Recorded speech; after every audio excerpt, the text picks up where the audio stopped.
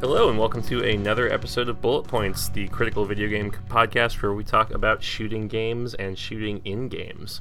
I am today's de facto host, Patrick Lindsay. Ed Smith is still at large. Joining me today, as per usual, is Reed McCarter. Hey, I like that you said we talk about shooting games and then you clarified, so it's so the implication isn't that we talk about taking games to a rifle range and just blasting holes in them.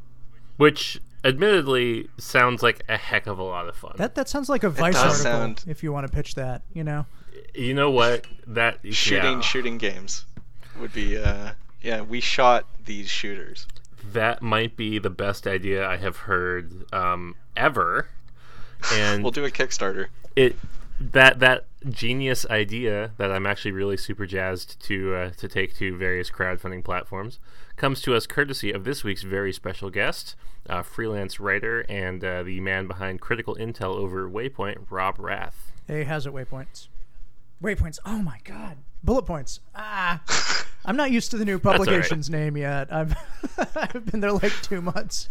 I've actually never said it out loud until now. You're like the Hulk. You just kind of you walk away down a road with a piano music softly playing you off at the end of every episode. Exactly. So yes, I'm Robert Rath at Waypoint. Hi, Bullet Points podcast. Hello. We are very, very pleased to have you with us this evening / whenever it is that people are listening to this. Today, as we are recording this episode smack dab in the middle of December, which if you are an avid reader of Bullet Points Monthly, you will know is Hitman Month. As such, today we're going to be discussing Hitman, the 2016 video game from IO Interactive, I believe, published by Square Enix. A sort of sequel, sort of prequel, sort of reboot, sort of that tells the story of a famous eponymous assassin simply named 47. Fun fact, his name is actually Tobias Reaper for some stupid reason. That's one of the things you learn playing the first game. Anyway, that's not what we're here to talk about. We're here to talk about the new iteration of the game, what it does, what it doesn't do, what we like, what we don't like. And as per tradition here at Bullet Points headquarters, we're going to defer to our guest first with the very general, broad question. Rob, what did you think of Hitman? I liked Hitman overall. I had taken a break from the series since Silent Assassin, which remains one of my favorite game experiences of all time for a number of reasons, partially just because of when I played it in my game-playing life. But I think it gets back to a lot of the things I liked about the series. I played a little bit of Blood Money and was very turned off by the level of violence and kind of the nihilistic gray areas. Sorry, I've been breathing Hong Kong pollution for like a week. So my voice doesn't work right. So I was a little bit turned off by its sort of moral gray areas, particularly the end where you sort of kill this journalist for not really any reason other than the fact that he knows who you are. So I didn't particularly like Blood Money. I thought, having not played Absolution, the trailers didn't make me really want to play it. So I sort of came back to this one fresh, having not seen any trailers, really not knowing much about it. And I really was surprised how much I enjoyed it. I think the game has some design issues, but I really think they nailed a tone, which is sort of a James Bond striking at societal elites that are usually beyond justice. And I just really, really loved, sneaking into a bioweapons lab beneath an Italian villa. In that kind of sort of bizarre, weirdo hitman sensibility, which is the thing I like most about the series. And I liked how sort of self-consciously silly this game was without descending into self-parody. What about you, Reed? Yeah, I agree with a lot of what Rob was saying, especially about the tone of the game, which I think is what makes it stand out for me. I don't have a ton of experience with Hitman. I think I played levels of the first few at friends' houses. And I tried to get into Blood Money because I heard that was sort of the standout one from a few people, and it didn't really grab me. I played through Absolution, kind of the same way you slow down a car when there's an accident next to you, which I think is, not trying to be too hyperbolic, but I think is one of the worst video games I've ever played in terms of just everything about it. It's a really nasty, mean-spirited video game that is really just kind of haphazardly thrown together, it seems like, and just mean anyway. So this one I was, not super interested in what they were doing. But yeah, it was mostly just kind of word of mouth, hearing that this was different and that the model that they released it under, where each episode was coming out probably a month or two apart, that seemed like kind of an interesting way to do something like a Hitman, to vary it up each level. So yeah, I kind of digressed, but yeah, I like the tone of this game a whole lot, which I'm sure we'll get into a bit more. But what Rob was saying about it's doesn't take itself very seriously.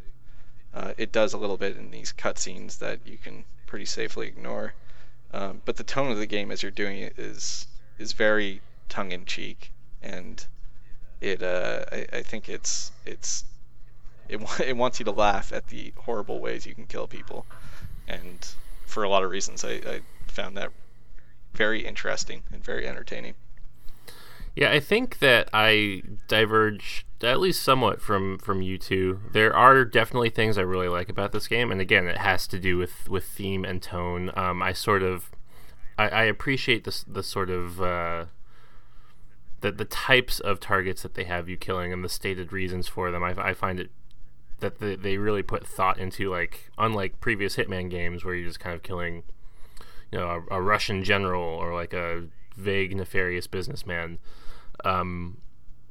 They really do a good job of stating, here's these are bad people and this is why you're killing them. Which, admittedly, in a game where you're a contract killer, the moral justifications of your actions don't necessarily seem like they would be top of mind, but the fact that they do it all, I really appreciate. The things I don't like about this game mainly fall to kind of mechanical concerns, and also just difference of opinion between me and the types of games that I like to play, and this not necessarily being one of them. So not necessarily faults of the game, but it did contribute to my overall opinion. I don't know that I agree with the fact that it doesn't want itself taken seriously, because there are a lot of things about this game that suggest that, but there are also a few things where it does seem very self-serious. One of the peak examples comes after your first mission, which is set at a Paris fashion show. And you murder a man and his wife who both own a fashion company and also run a secret organization that buys and sells information.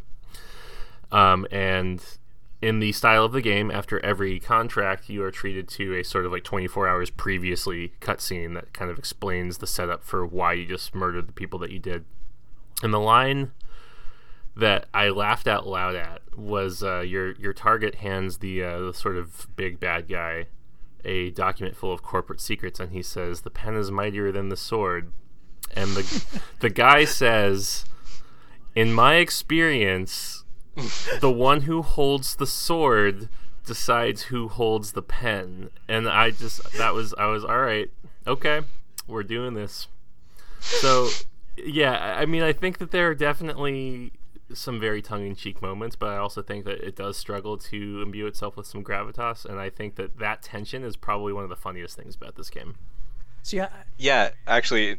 Oh, sorry, no Rob. Problem. I disagree slightly, and I would say that sort of those self-serious cutscenes sort of make the silly tone in a little bit. Sort of, they're the straight man to me. I don't know if that's intentional. It's probably not, but in some ways, to me, that, like, these scenes that don't make any sense, because half the time, there are 3 secret organizations in this plot, But no, 4. And they don't. Some of them they don't even tell you the name of until almost the end of the game. You know, there's the ICA, which is, you know, the International Contracts Agency, 47's employer. There's Iago, the secret spy ring by the fashion show owners. There's the Shadow Client, who is contracting the ICA to go after Iago and a bunch of these others. And then Providence, which is this, like they show you all these cutscenes. Glorious. Yeah, Providence members without explaining who they are or where they're from or, you know, what their motive is. And they're the ones the Shadow Client is attacking Iago because Iago is also a part of Providence. And it just, and remember, like, these episodes are coming out like a month or two apart. So, like, it's impossible to remember what happened in the last cutscene as you're watching the one from this month, you know?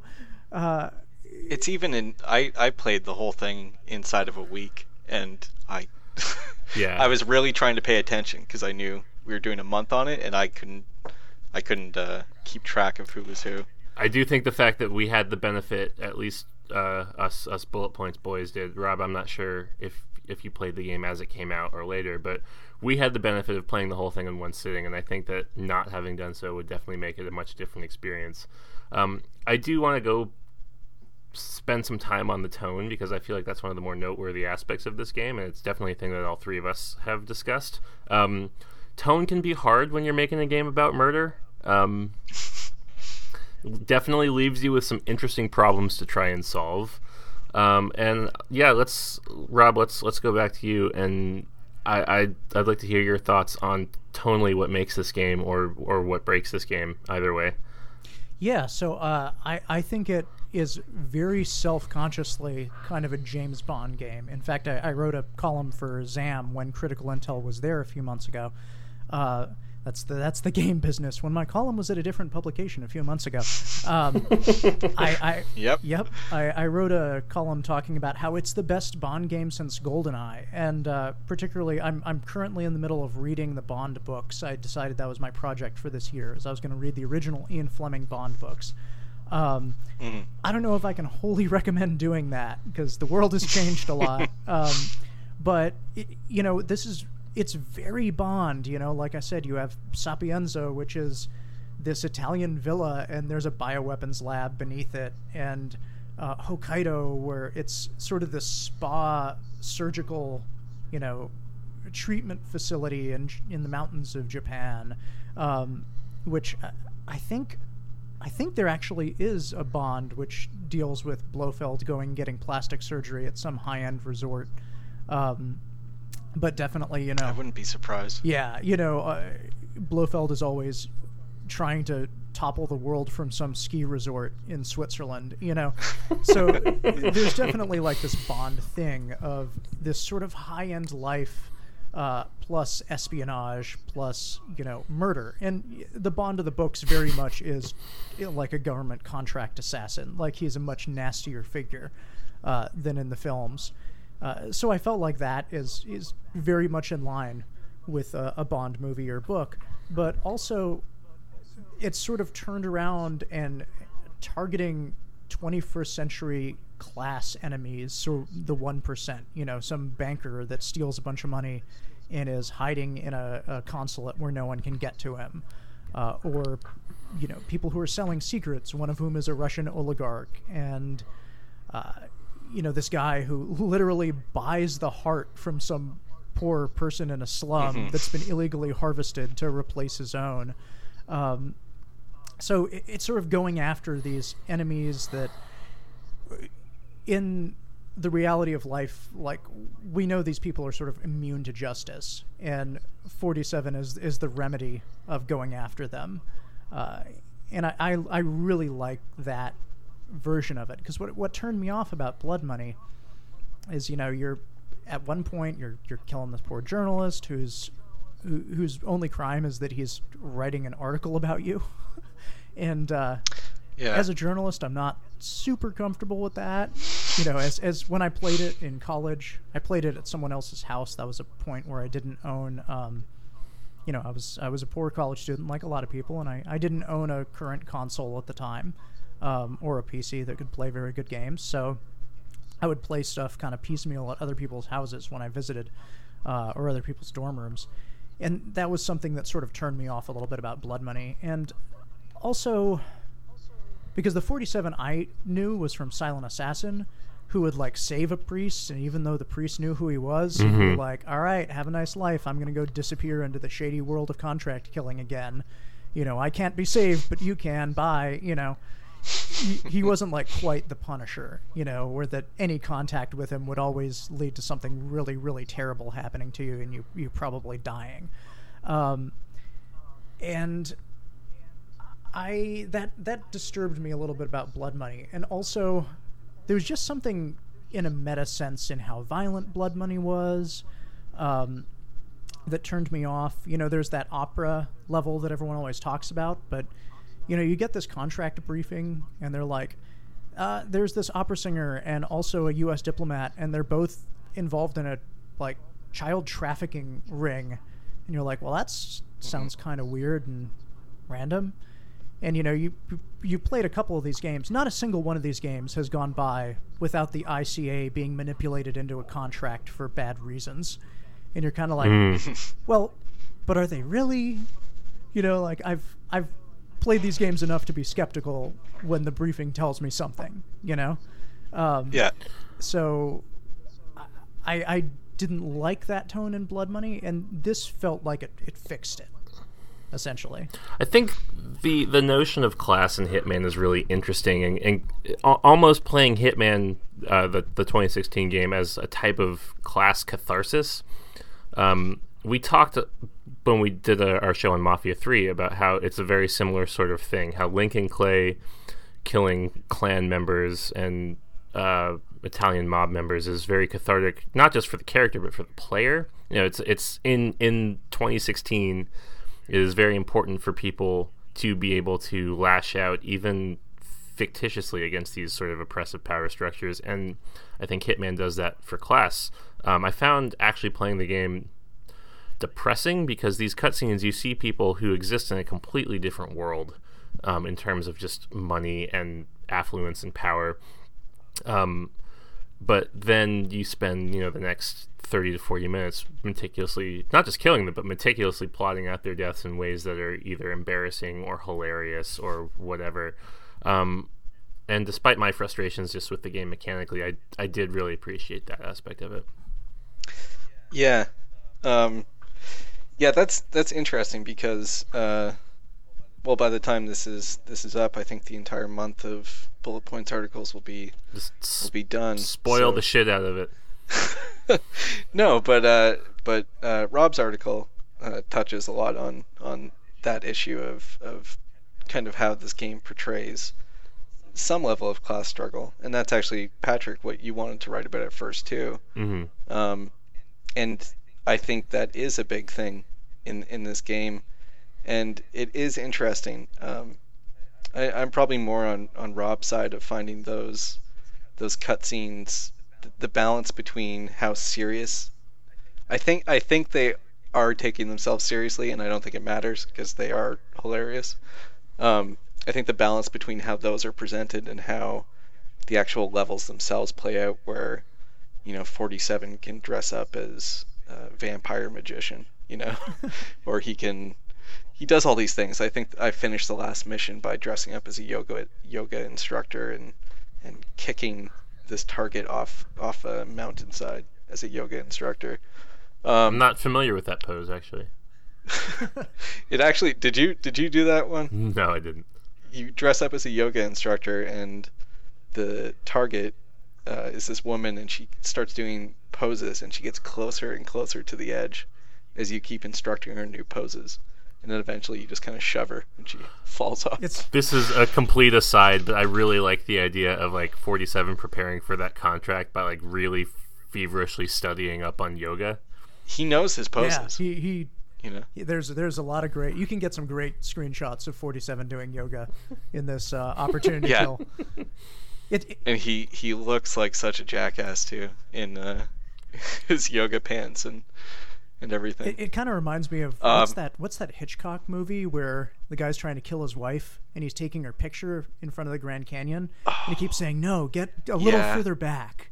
you're not totally in the shot. Yeah. Just take 2 more steps back, you know? He's like walking her over the Yeah. cliff.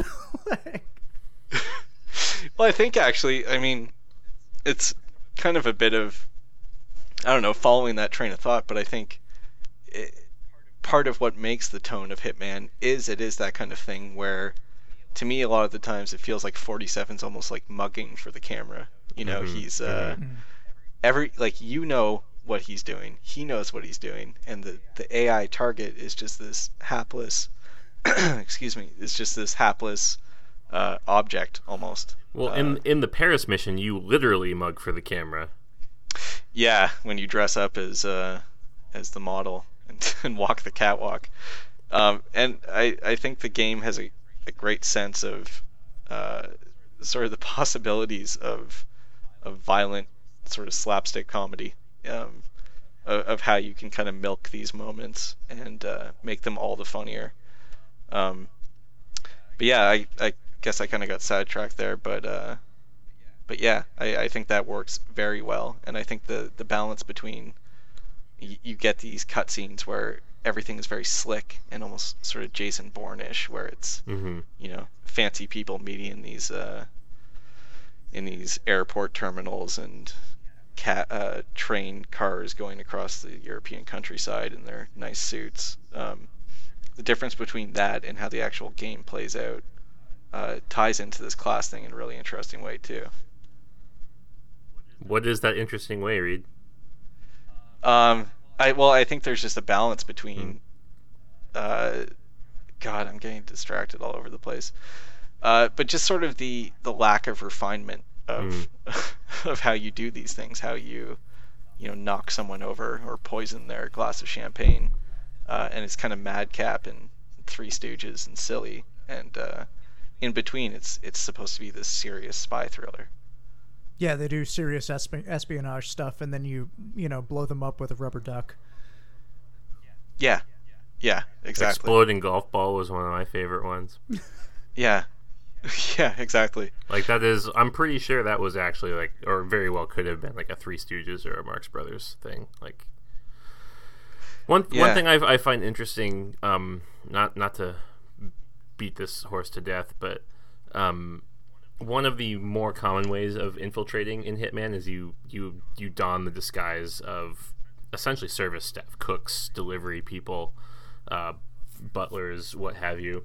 And 47 he's not an everyman. He's a very distinctive looking guy. He's tall and imposing, and he's bald, and he's got a barcode tattooed on the back of his head, but like, it's like you change clothes and all of a sudden just nobody has any idea who you are. Even in Paris, when you don the disguise of the fashion model, who the joke is he looks exactly like you, people automatically, as soon as you put the costume on, people start calling you Mr. Krieger, I think his name's Helmut Kruger. Kruger.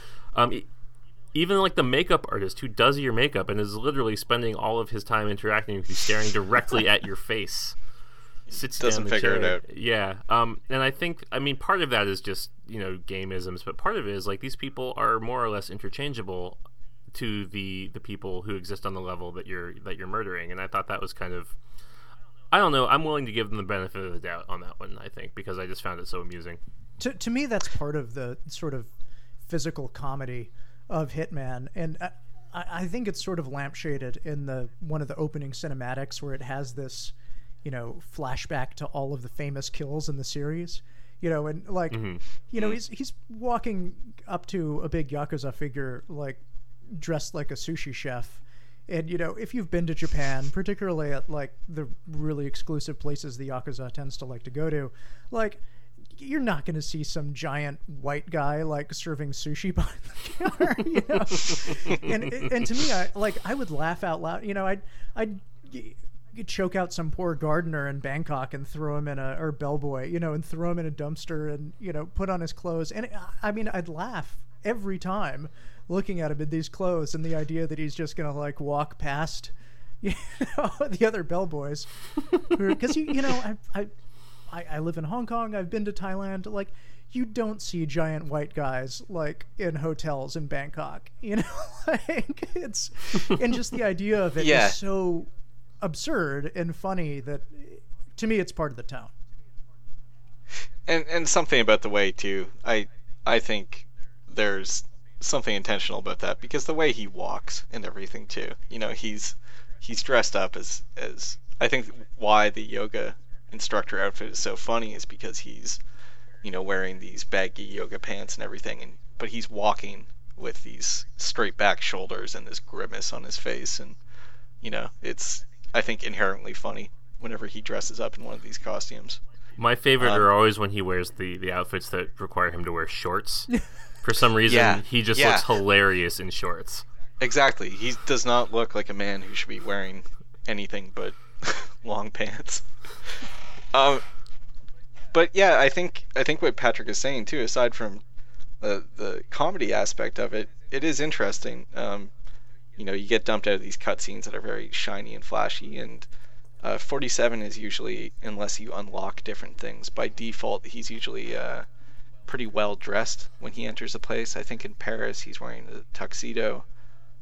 Sapienza, he's wearing like a nice white shirt tucked into nice dress pants and cool sunglasses. So he does have this almost Bondish thing of being.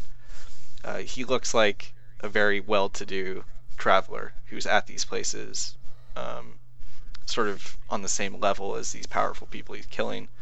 But the way that you actually get access to those people is, in a lot of cases, you become invisible by like Patrick was saying, just becoming a surface person who won't be as scrutinized, who is more interchangeable to other people. And yeah, I do think the game is smart enough that that's not an accident. What that's saying. Yeah, and it's kind of this Marxist message of like the people that sustain the life of the 1% could turn on them at any time. Mm-hmm. Mm-hmm. Yeah, exactly. Like when he's in the Moroccan embassy, when he's the masseuse. I don't know if you guys did that assassination, but yeah, you dress up as the masseuse, and this guy's complaining about how difficult his life is, and he lies down and he's saying, he's essentially ignoring you and just treating you like dirt, and you're giving him this massage, and that his life is in 47's hands, and you break his neck.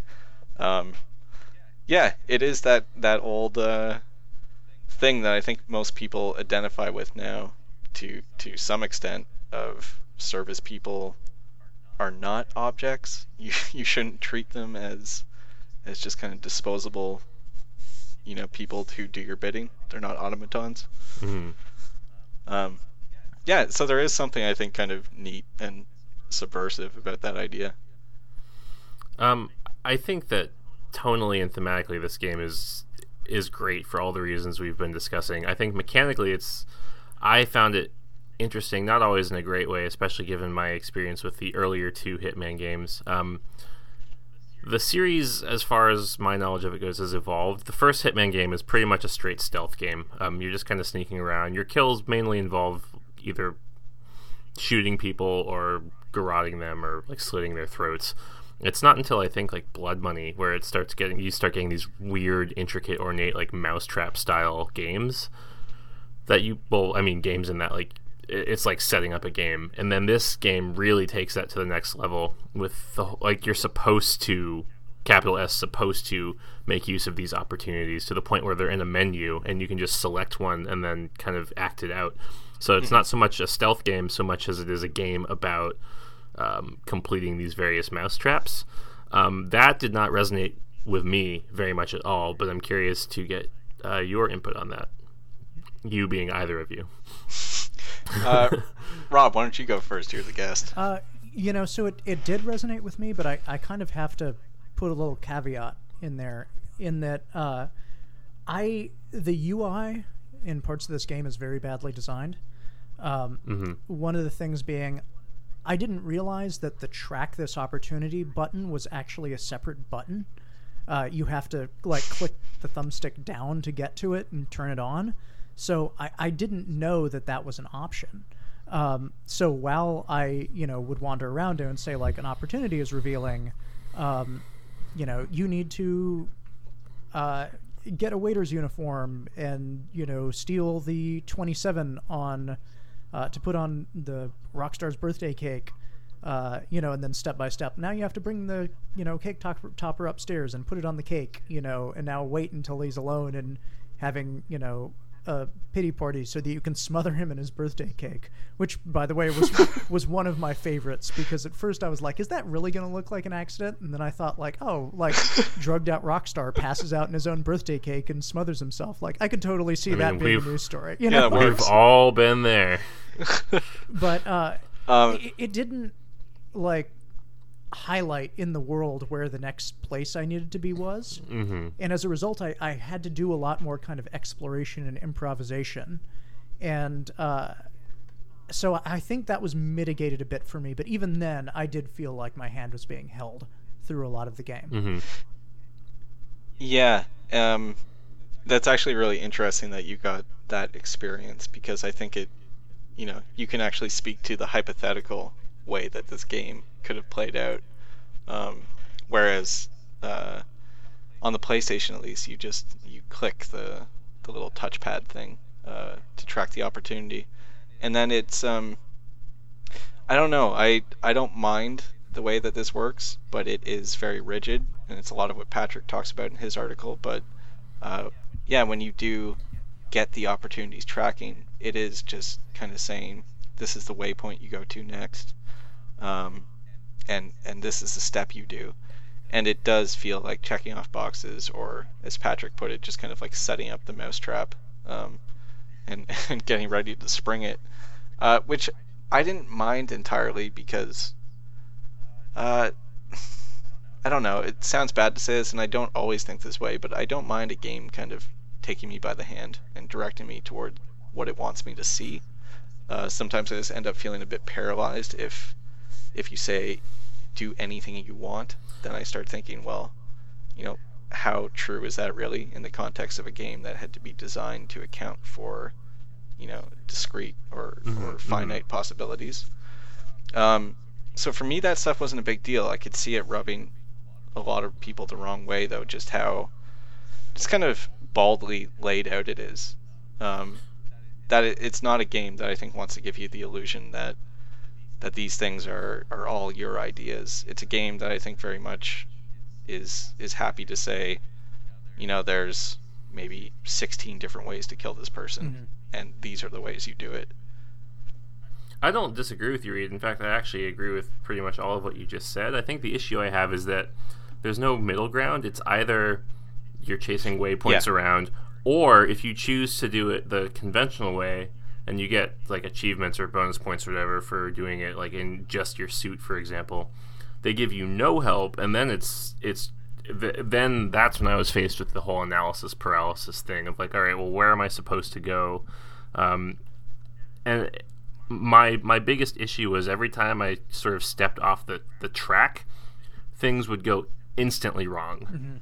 And I just found it very frustrating. Even sometimes within the scope of the track that they had you on, if you don't do things in the correct order or at the right time, they will go instantly wrong. And I get that the games are very time sensitive and that certain things happen at certain times, and if you miss them, you miss them.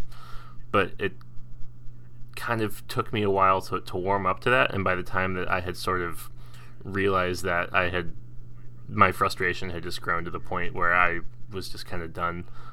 In the Marrakesh mission, one of the things you can do is, because you're trying to assassinate a general who's essentially leading a military coup, and you can disguise yourself as a soldier who's about to be executed, and when the general comes in to kill him, you pop up and 47 him to death. And it was difficult in the way that good games shouldn't be, in a way that made me feel like it was just not designed properly, or I was doing something wrong, because it was like a question of a half second of me, like I had a half second window to get this guy out of the chair and have me sit in the chair before the guy came into the room and saw me and everything went to hell. Or if I'm like 2 pixels to the left in the wrong line of sight, and then all of a sudden everyone's shooting at me. And it just seemed like that kind of Twitch stealth that you haven't really seen since like the early 2000s that just drives me crazy. yeah, there's a lot of unfortunately did a lot of reloading, saving and reloading of Yes. because it is a bit finicky. I think it's tough though, because what they've made is essentially these to me it feels like these very intricate kind of doll houses where everything's kind of running on a routine, and so it's going to be finicky because there's so many, to their credit, there's a lot of different stuff going on all the time with the routines of these characters and the way different items can come into play. But yeah, it is easy to break that. I found myself frustrated a lot with, you drag a body somewhere and it almost seems like magical sometimes when they could notice you and when they didn't. Yeah. The thing is, though, like when you know exactly what you're supposed to do, actually kind of executing these mouse traps is not difficult, and it is intensely satisfying, which is what made me believe that, like, I was just, not only was I doing something wrong, I didn't really know what I was doing wrong or why it was causing things to go belly up, and that's what lost me. I think because I knew it's not a hard game from an execution standpoint, no pun intended. Yeah, I think there's a lot of trial and error inherent in the gameplay, which can be a good thing and can be a bad thing. My go-to example is that I tried to do suit only sniper assassin on Bangkok, because I had read, and there were times when I looked up, partially because I wasn't tracking opportunities like that. I would occasionally look up walkthroughs, say like, how do I do this? Like, why do I keep failing this? And the danger of that is that you're watching someone do something a certain way, and then you're trying to replicate it. There was one that was telling me, the way that you get into the masseuse disguise is wait until this guy walks out of the room, and then you like throw a crowbar into the face or a wrench into the face of the security guard, and then go and choke the masseuse out, and you stash them both in the cupboard before the guy comes back to drink his water. And I kept trying to do that, and I tried 25 times until I realized, I go and I turn on the TV, and the masseuse can't make his phone call, and so he has to go to a more private location where it's very easy to take him out. But particularly the Bangkok sniper, so there's little things like that. Yeah, because I actually that's one of the points that I must have reloaded about 20 times in that room, and I did it eventually, but it definitely wasn't elegant. Right. So like sometimes I think that the hand holding can sort of shut down some of the more creative avenues that your brain can come up with. And a lot of times I'd find that where I'd just be battering my head against the wall, where suddenly I was like, there's like another item in this room. Let's see what this does. And like a little experimentation would make things a lot easier. And that's part of the danger with like hand holding, is that the game tells you there's a right way to do something when actually there's a better way. Yeah. But the Bangkok thing, I got in this awesome position. It was actually one of my favorite experiences with the game, because I'm in this one tower and the Rockstar is in the other tower, and he's crossing in front of the windows, and I sneak in and I choke out, I snuggle a bunch of the service people to sleep, and stuff them in a bin. Well, there was no bin, so I kept having to drag them by their legs up the stairs, and the Foley effect of their big melon heads thumping against each stair on the way up is just fantastic. And I get up to the second floor, and there's like a stalker who's looking at him through the windows, and I snuggle him to sleep and stuff him in a bathroom, and I managed to, he's just barely, you can only know that he's standing in front of these windows as a result of your map, and he's kind of walking past them, and you can just barely see a shadow under the shade. And I shot him, and I got him, headshot, and I'm like, yes! And I went downstairs, and I got spotted, and I had forgotten to save after I killed him. So I had to start again. I could never replicate that shot. Every other shot that I tried to put through those windows, for whatever reason, didn't penetrate the window or missed him or whatever. And I would, shoot my rifle empty and then reload. And it was another thing I did like 20 times. So certain things about the game are very dodgy like that. That you'll be able to do something and then you'll do the exact same thing again, and you'll never be able to replicate that experience. And sometimes I even found this when I reloaded a save, and people weren't walking in the same patterns. So I thought I was safe, but then I'd get spotted immediately. And also just some of the people's walking patterns are just way longer than they need to be. There's this one in Marrakesh where you sort of, snuggle this woman in the restroom and stuff her in a bin, which I always felt a little weird doing that. Just like, I'm just infiltrating this restroom to assault this woman to get her key card. Yeah. But her cycle is like 6 minutes. So I'm sitting in this bin waiting to go to the restroom for 6 minutes. And, at one point I like left and made a sandwich. Literally just was like, oh, it's lunchtime. I'll go make lunch. Oh crap, she's coming in, and run back and like do the thing. So yeah, I feel like some things are not as mousetrappy as they should be, and some things are a little too mousetrappy. Yeah, well, it's got to be, quite a balancing act to have things be as predictable as they are, but still leave some room for experimentation. And that is I think what was really a good point, Rob, is when you're talking about trying to do something a certain way, and the game's design has kind of dissuaded you from maybe thinking as creatively as you would have, because it typically kind of just outlines things so cut and dry for you. It prefers to simulate creativity rather than let you be creative yourself. Right, but it does give you some wiggle room for that, which, like saying the thing, like when Rob was saying about trying to get that shot with a sniper rifle across, the length of the environment.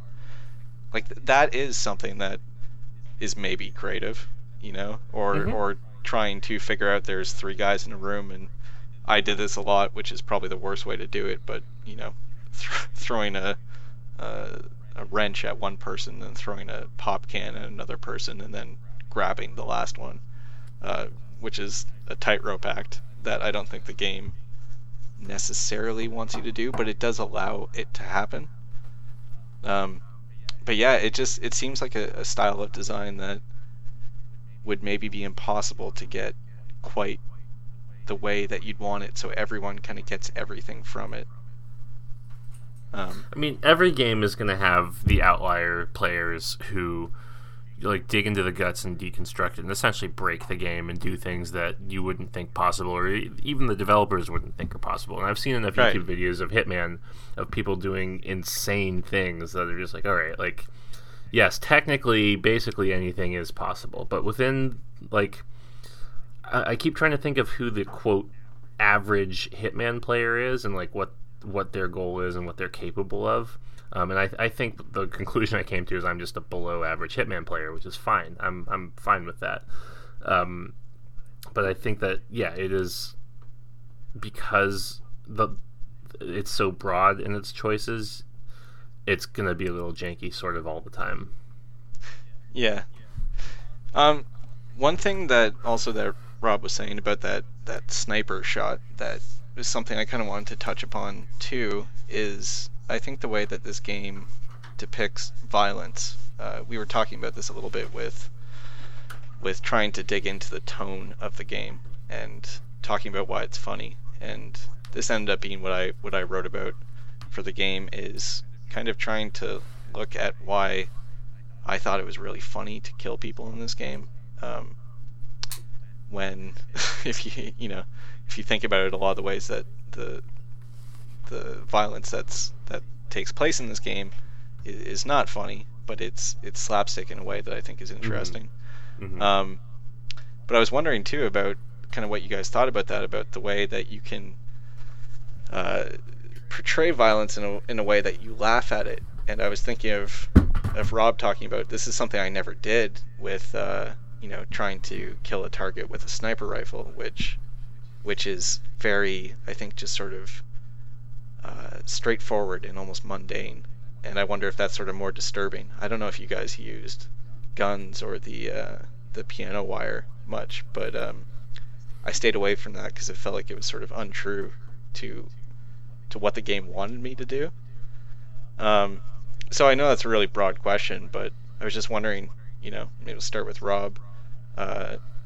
kind of what you thought about that. If any of the violence seemed to actually have any kind of impact on you, or if it was just too kind of silly to ever consider seriously. So the thing that bothered me about Blood Money was partially, I mean, it was a very violent game in that even the way that you knock people out, you know, was to take them hostage and then hit them with your pistol.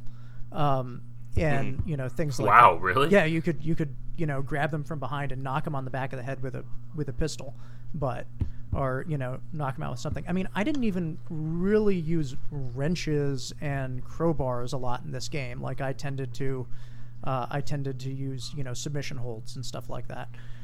And it wasn't necessarily the violence against the targets that bothered me so much in Blood Money. It was just sort of the nastiness of, you know, grabbing some poor waiter. And, you know, I know that it's certainly not a lot of fun to be choked out, but it feels a little bit different than, you know, whacking someone in the back of the head with a crowbar. Right. So a soft violence versus hard violence, if you will. Right, yeah. And so, and the other side of it is, I do not play Hitman games to shoot people. You know, it's specifically a series that I don't get excited about. Wow, I'm going to use guns. You know, it's not like if I see a new Hitman game is coming out, I'm not going to be searching like what kind of guns I'm going to be using. You know, I sort of just did that sniper rifle thing as it just as an experiment. See, like how different is this game when I'm trying to do something that it's not holding my hand to do. And I enjoyed it because it made me a little more sort of conscious of what I was doing. And, you know, I did have to do a few emergency chokeouts to people who walked in on me. And I think the game has some different modes that sort of encourage that, like the elusive targets, which I hate, by the way. So it's this mode in the game where these targets are only available for a certain number of days or a certain number of hours, and you cannot save, you cannot reload, you only have one chance. Like if you fail, you fail. And why I didn't like that was, one, it breaks the rules of the game in that the targets are not highlighted in red.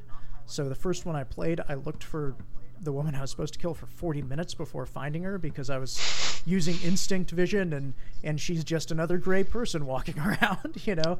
And the game teaches you to rely on that, you know? Exactly. And you know, whenever she would walk out of my line of vision while I was trying to like get in a high up position, I would lose her again and I'd have to go back down and find her, you know, and you're risking exposure all the time because if you get caught once, you have to knock that person out and hope that they don't call for help.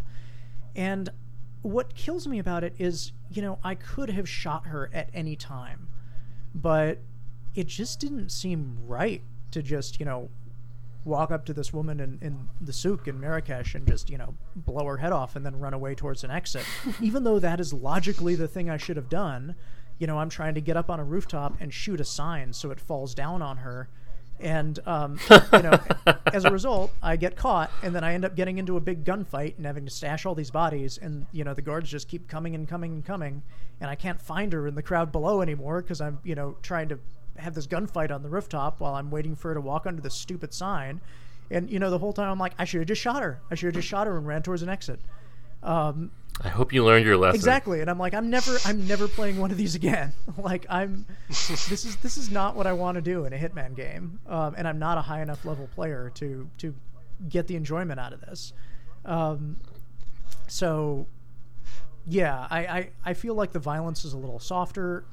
Even when the really violent kills where you're crushing people under chandeliers and stuff, like, you don't see big pools of blood, which you did in Blood Money. I specifically tried this, you know, limited, you know, time challenge mission in the Bangkok thing where you're supposed to like dress like a bellboy and kill people with a cleaver. It was a thing for October to sort of play off the Halloween thing, and that was kind of fun. I didn't really understand it, but, you know, even then, like, I killed the first person and they're lying there in a pool of blood, and I'm like, this doesn't feel that good. Right. It was sort of fun in a Halloween sense, but I also didn't understand they had to be targets, and you sort of had to do it through a contract mode. Because anyway, it was a lot deeper investment than I was prepared for. Let's put it that way. But yeah, I think the way the mainline players will play the game is a lot more kind of soft violence, Agatha Christie kills, and I like that. Like, I appreciate that. Yeah, that's Agatha Christie kills is a good way to put it. I think I thought a lot of sort of Three Stooges stuff of you could even, I mean, we were talking about Bond before, you could even give it the Bond thing where if someone's getting shot, you're in pre-Daniel Craig Bond, you weren't seeing someone lying there bleeding to death. You were seeing them fall over a banister or something, screaming. Right. Yeah, I think the game, what you were saying, Rob, it does seem like the designers are working pretty hard to make sure that you're not going to do things that are violent in a way that the game would have to take more seriously. Things with the guns. I tried just to see what it would be like in the game to shoot one of the rifles and just kill the target and run away, and it does feel hollow. It doesn't feel like you're holding up your end of the bargain kind of in the game.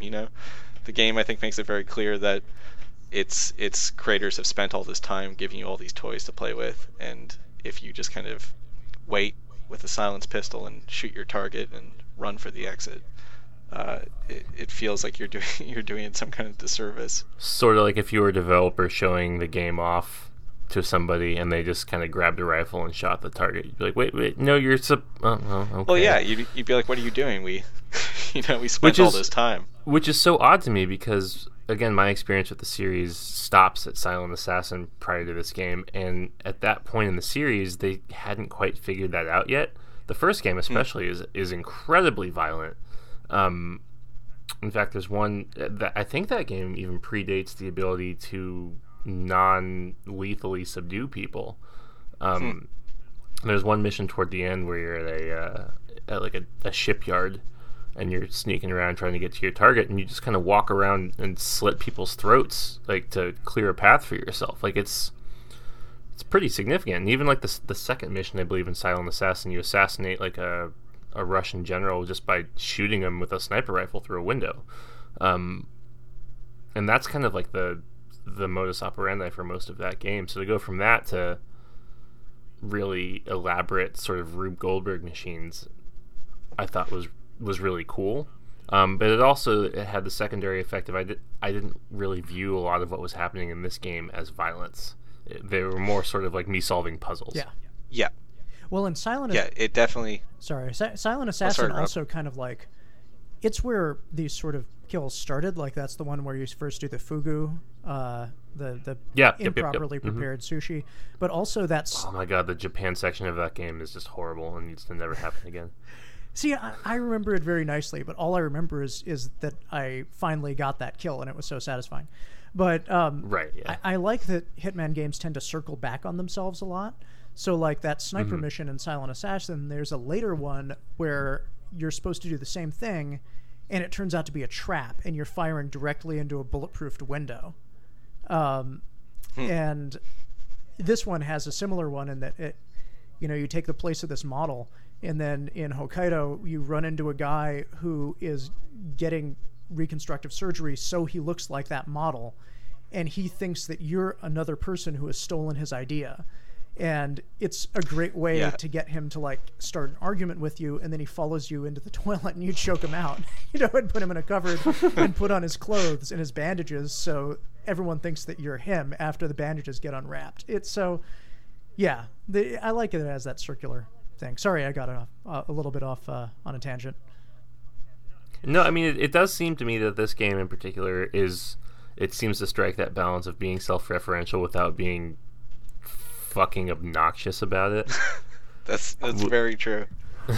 I think this game could very easily have been like I said before, it does seem like 47 is kind of winking at you, but he's not winking and doing a little jig, and he's not the game doesn't try to communicate, I think, how clever it thinks it's being. And some of that stuff too is like those cutscenes, which I think we all agreed are kind of funny in how overly dramatic, kind of melodramatic they are. I think it's part of that. The game isn't presenting itself all the time as this desperate comedy. It's just saying that this is what's going on. Laugh at it if you think it's funny. I mean, it's, again, you're making the game almost exclusively about murder. I think you kind of have to give yourself a little bit of a buffer tonally, or else it's just going to be so dour and depressing. Well, yeah, and I was talking about that in the article I wrote for Bullet Points too, about, I think if you did this game differently, and I think Absolution is kind of the closest there is to this style of design, but this Hitman extends the kind of planning phase and kind of sneaking around trying to get everything just right in your perfect assassination that involves 15 different steps. I think if you were doing that and the game was serious about itself, it would be honestly kind of upsetting to be inhabiting this character who is so clinical and so obsessive about setting up these elaborate kills. If the game's not kind of laughing with you, then it gets really, really dark really quickly. And while we're back on tone, I just want to bring something up that no one's mentioned yet, which is one of the things that, well, I'll balance this with a little bit of criticism, or a little bit of a sort of a thumbs up, thumbs down thing. But one of the things I really liked is that there were a lot of stereotypes about other countries that were not included in this game. When you go to Italy, like, not everyone has these ridiculous Italian accents. When you're in Bangkok, there's no sort of part of the mission that involves prostitution or, a lot of the things people kind of stereotypically associate with Thailand. And, that stuff is a part of Thailand, but there is also this other side of Thailand, where you do have these high-end kind of spa resort hotels that look, very much like the one in this game. They did a pretty good job of visually creating a space that may not be realistic, but kind of invokes a certain amount of realism. I think it's not an accident that a lot of these places are tourist destinations that are populated by a lot of white people. You're not really hobnobbing with the local population a whole lot. But on the other hand, it does sort of bother me that all of the voice actors in this game sound like, I'm from Hawaii, so I'm really bad with mainland U.S. accents, but sound like they're from California. I noticed that as well. Even the people who are meant to be, quote, native to wherever you are, right, all have American accents. Yeah, and I don't know if that's necessarily, I don't know if it would bother me more or less if they had some kind of fake Thai accent, games and movies frequently do. You can kind of get around it and think well, maybe 47 is multilingual and we're just, hearing this filtered through his own brain.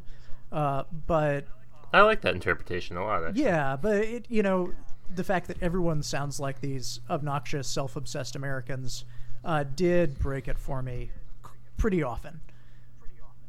I did think it was funny when, in the Paris mission, one of the opportunities you can do is eavesdrop on a meeting between your target and I think he's a member of the KGB or a fictitious KGB equivalent, and he sounds like he's from New York. And he's supposed to be a fairly high-ranking Russian official, and he does not sound like it at all. He's under deep cover, Patrick. Deep cover. Oh, that might... Yeah, okay. Yeah, I'm sorry. That's true. Not a high enough security clearance to have known that. Yeah, I'm always of two minds about that.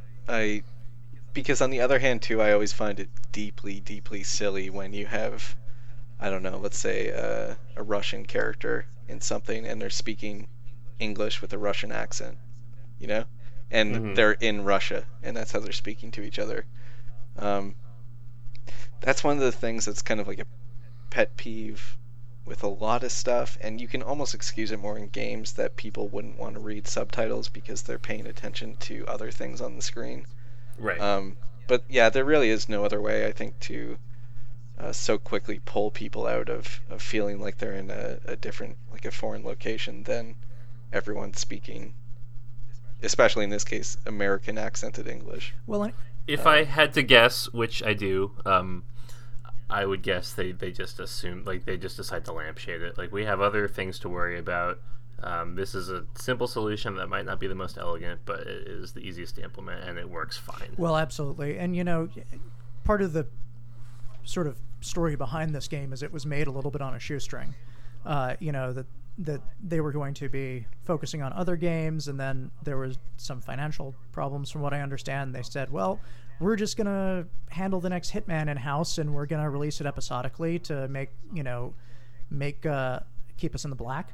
And, probably they just decided that was an area where they could skimp a little bit.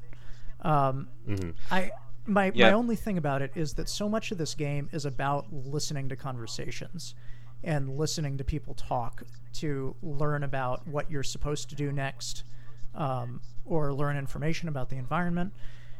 And I did find it a little bit disappointing because, language is so much a part of culture, and this game, like a lot of games, became very much about foreign location rather than foreign culture. Like, there's not a lot of interest in people, which again, Yes. may be a good thing if the whole point of this game is that you're probably going to kill some of these people. You feel less weird about it if they're a little bit more of a stock character. So I think it does kind of play into the tone a little bit, but I don't know. It was something that was kind of an ongoing issue for me that I winced a few times. There's also something to be said about the fact that when you're among the super wealthy and super elite, you can travel to Thailand or to Japan, and you're essentially just an American in those places, because you have enough money to just make yourself comfortable wherever you are. Yeah. Yeah, I think what you said, Rob, is very true, though, about games have a very unfortunate habit of looking at other countries and other cultures as set dressing rather than attempting to understand the different aspects that go into places. Like, a Thai person working at that resort is not going to maybe even think the exact same way as this Americanized Thai person is thinking, right? Culture influences your, on a very fundamental level, influences how you look at the world, how you think about different things. And yeah, it is kind of disappointing when everyone just becomes this flat baseline kind of American character, and the implication that everyone is sort of the same American character across the world. But yeah, that also does seem like a problem that is, again, like some of the gameplay stuff, some of the design stuff, just very difficult to solve. But I would rather, if they, and I think they are going to make more of these, from what I know, I'd rather they kind of stick their hands in the muck of that, and even if there's going to be bad implications about being this this American going to different countries and choking out menial workers at a resort, I'd rather them, look at that. I think they did a good thing with some class issues in this game and kind of digging into, without being overt about it and not hitting you over the head with it. I think they said I think you mean choking you out about it. Yeah, they didn't garrote you with it. I think they showed that they can communicate some of that stuff pretty intelligently, and if they want to keep going on this path, and I think they should, with kind of the globe-trotting adventures of 47, then why not dig into some of the cultural implications? Yeah, and another thing I'd like to see them do in future installments is, and they did this with some missions and not others, I'd really like to see more of what makes each place geographically distinct. So, like, Bangkok is called the Venice of the East for a reason. You know, it's absolutely full of rivers and canals, and, you know, there's a lot of river traffic. And they do, you know, have it on a giant river, which is cool. But, you know, that doesn't really factor into the level a lot. However, Sapienza is completely built around the fact that it's on the Amalfi Coast, and these are big cliffs, and, you know, there's sea caves, and I really, really enjoyed that aspect of it. And, you know, I'd be really interested to play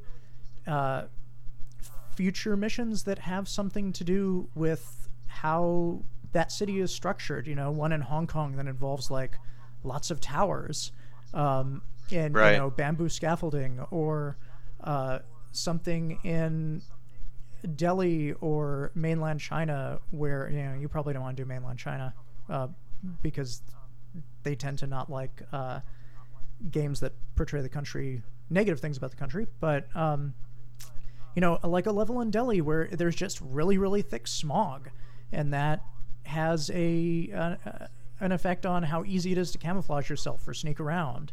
I'd be really interested in seeing kind of more regional variations and how that affects gameplay. Yeah, and I think if they, as I believe they have, kind of taken cues from Bond movies, that's something I think Bond has actually always been keyed into. It seems like they think of what would be an interesting sort of action set piece, or and then choose a location based on that. You know, trying to think of good examples of that, but you have things like the opening of Casino Royale. Mm-hmm.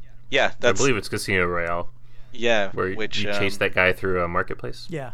Yeah, and then they're they're going up through these kind of rickety scaffoldings and cranes and everything, and yeah, I think if I would love them to see, I would love to see them not just kind of rest on the laurels of what they have already done with these games, but do things like that, and you know, continue to think about how you can take advantage of what they've set up here. Yeah, because it is I think it is a really solid game what they have now, but you can definitely see ways that they could go even further with it.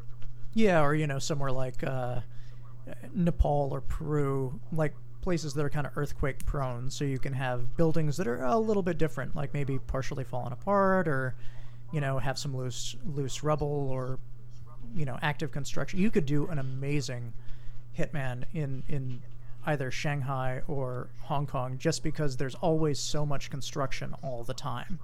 That, you know, it's very common to have, like, these people in business suits, you know, walking through an active construction zone. So yeah, I'd like to see that. Yeah, you could definitely, you know, drop a load from a crane onto someone in a business suit and a hard hat. Yeah. If you want to think of terrible ways to murder rich people in future Hitman games.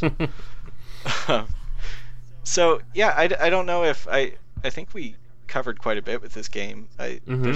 There is a lot to talk about in it, though. It's a game that has more going on than I kind of suspected it would when I first started playing it, and I was very happily surprised by that. So yeah, do you guys have anything else that you feel like we missed that you'd like to talk about? Because I'm plumb out of ideas. He's a man and he hits. I think we covered it. It's true. That is true. Oh wait, Patrick, didn't you read some Wikipedia thing or something about Agent 47 and his chromosomes? Oh yes. All right. So the reason he's called Agent 47 is because he is genetically engineered, and the current iteration of the series lore says that he's called 47 because he was the 47th version of this Hitman project that they were making. However, it is revealed in the first Hitman, Codename 47, that when they genetically engineered these, not super soldiers because they're not soldiers, but super assassins, I guess, they endowed them, what gives them their skill at murder is they endowed them with an extra chromosome, which is why he is called Agent 47. Which, yeah, that's That I think is something that we have to. I would like to like compile at some point a list of video game pseudoscience. I was about to You know, say I that.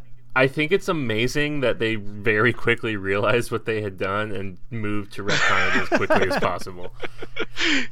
And that's why I wanted to bring it up too, because I think we can't let that fall into the background when people talk about Hitman. I think it's very important to remember what makes Hitman Hitman. That's some amazing late '90s X-Files pseudoscience. That's just fantastic. Isn't it? Yeah, I love that. It's that is up there for me now with Metal Gear Solid and the cloning techniques and Solid Snake. Nanomachines and Well, even besides that, but the two brothers in it, the clones, Liquid and Solid. Liquid is the flawed brother because he got the recessive genes. which is, I think, just a fantastic, like, the same as this chromosome thing of just kind of like, I'm not a scientist, like, by any means, but just kind of glancing at some science paragraphs and being like, oh, okay, yeah, I get it. it's like they picked up like a 10th grade science book and like they skimmed the chapter on like They got genetics, bored. and they're like, all right, we're good here. Yeah. We got what we came for. Hey, you could write a really interesting article about sort of the sexuality of 47 and sort of gender stuff in him, because he's a super good-looking video game protagonist. For He is. they don't usually in a very kind of unusual way, and they purposely, I think, made him more handsome for this particular installment. They mention great it cheese in it on those too. cheekbones. Right. Yeah, and like I love the fact that they're make reference to the fact that he looks like a movie star, and like if you look at pictures of hitmen, they're kind of big mob types. Like they tend not to be very good looking, and I just love that everyone's forgetting about this incredibly hot guy that came walking through the kitchen. Yeah, has he ever been like any kind of sexual entity in any of the Hitman No, games? he is. I think part of his genetic engineering is he is. This is not lore. This is me speculating. Okay. He is like completely asexual. Yeah, he can only think about murder. He can only think about the ending of life, not the beginning of it. I like that. That's very poetic, Reed. That is poetic. So, yeah, so we got to end this, right? Yep. So the three of us can Let's get to do it. work writing our Hitman novelization. Rob's going to write, if you could get 3,000 words emailed over to me tomorrow about Hitman's cheekbones. Yes. And Patrick's going to dig up his old grade 10 science textbook. I'm on Hitman's chromosomes. Don't worry. And then I'm just going to put my name somewhere on it and get some of those sweet Hitman tie-in novel royalties. That article will be titled "The White Cliffs of Dover." 47's cheekbones. Oh my god. I was gonna say I'm looking forward to like the Tumblr shipping community getting their hands on the Hitman games, but I think Rob, after that bombshell, I Yeah. don't think there's anything else that can be said.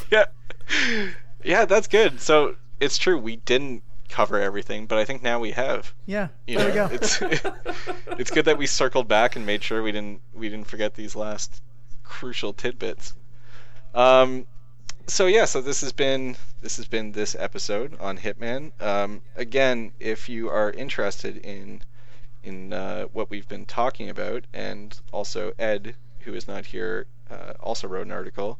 But the entire month of December on Bullet Points Monthly consists of articles about this Hitman game, including, of course, Rob wrote the guest article for this month. So that's going to do it, I think. As always, go to Bullet Points Monthly, keep listening to our stuff and sharing it. That's always good. We love when you share our stuff. That makes us happy. And we also have the Patreon that is vital to keeping this vastly expensive operation going. We have to fill Patrick's baths before he gets on for the podcast with champagne every time, or else he just refuses to speak. Look, it's winter and my skin needs it. Yeah. God love him. He's a fancy, fancy boy who needs a champagne bath. Patreon.com/bulletpointsmonthly.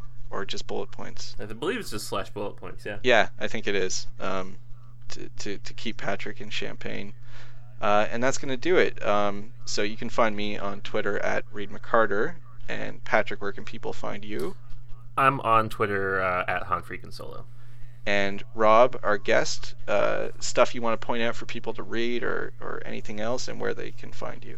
I'm on Twitter at Rob Writes Pulp. You can find Critical Intel at Waypoint. It's games and reality and history and politics and all sorts of fun stuff like that.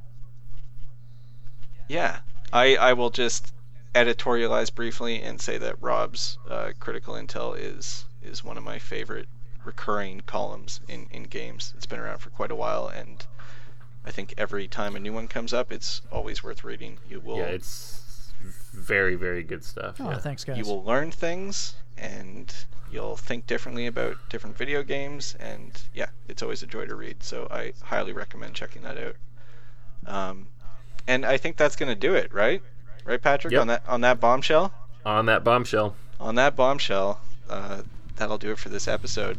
Rob, thanks again so much for coming on and talking Hitman with us. And until next time, we are Bullet Points.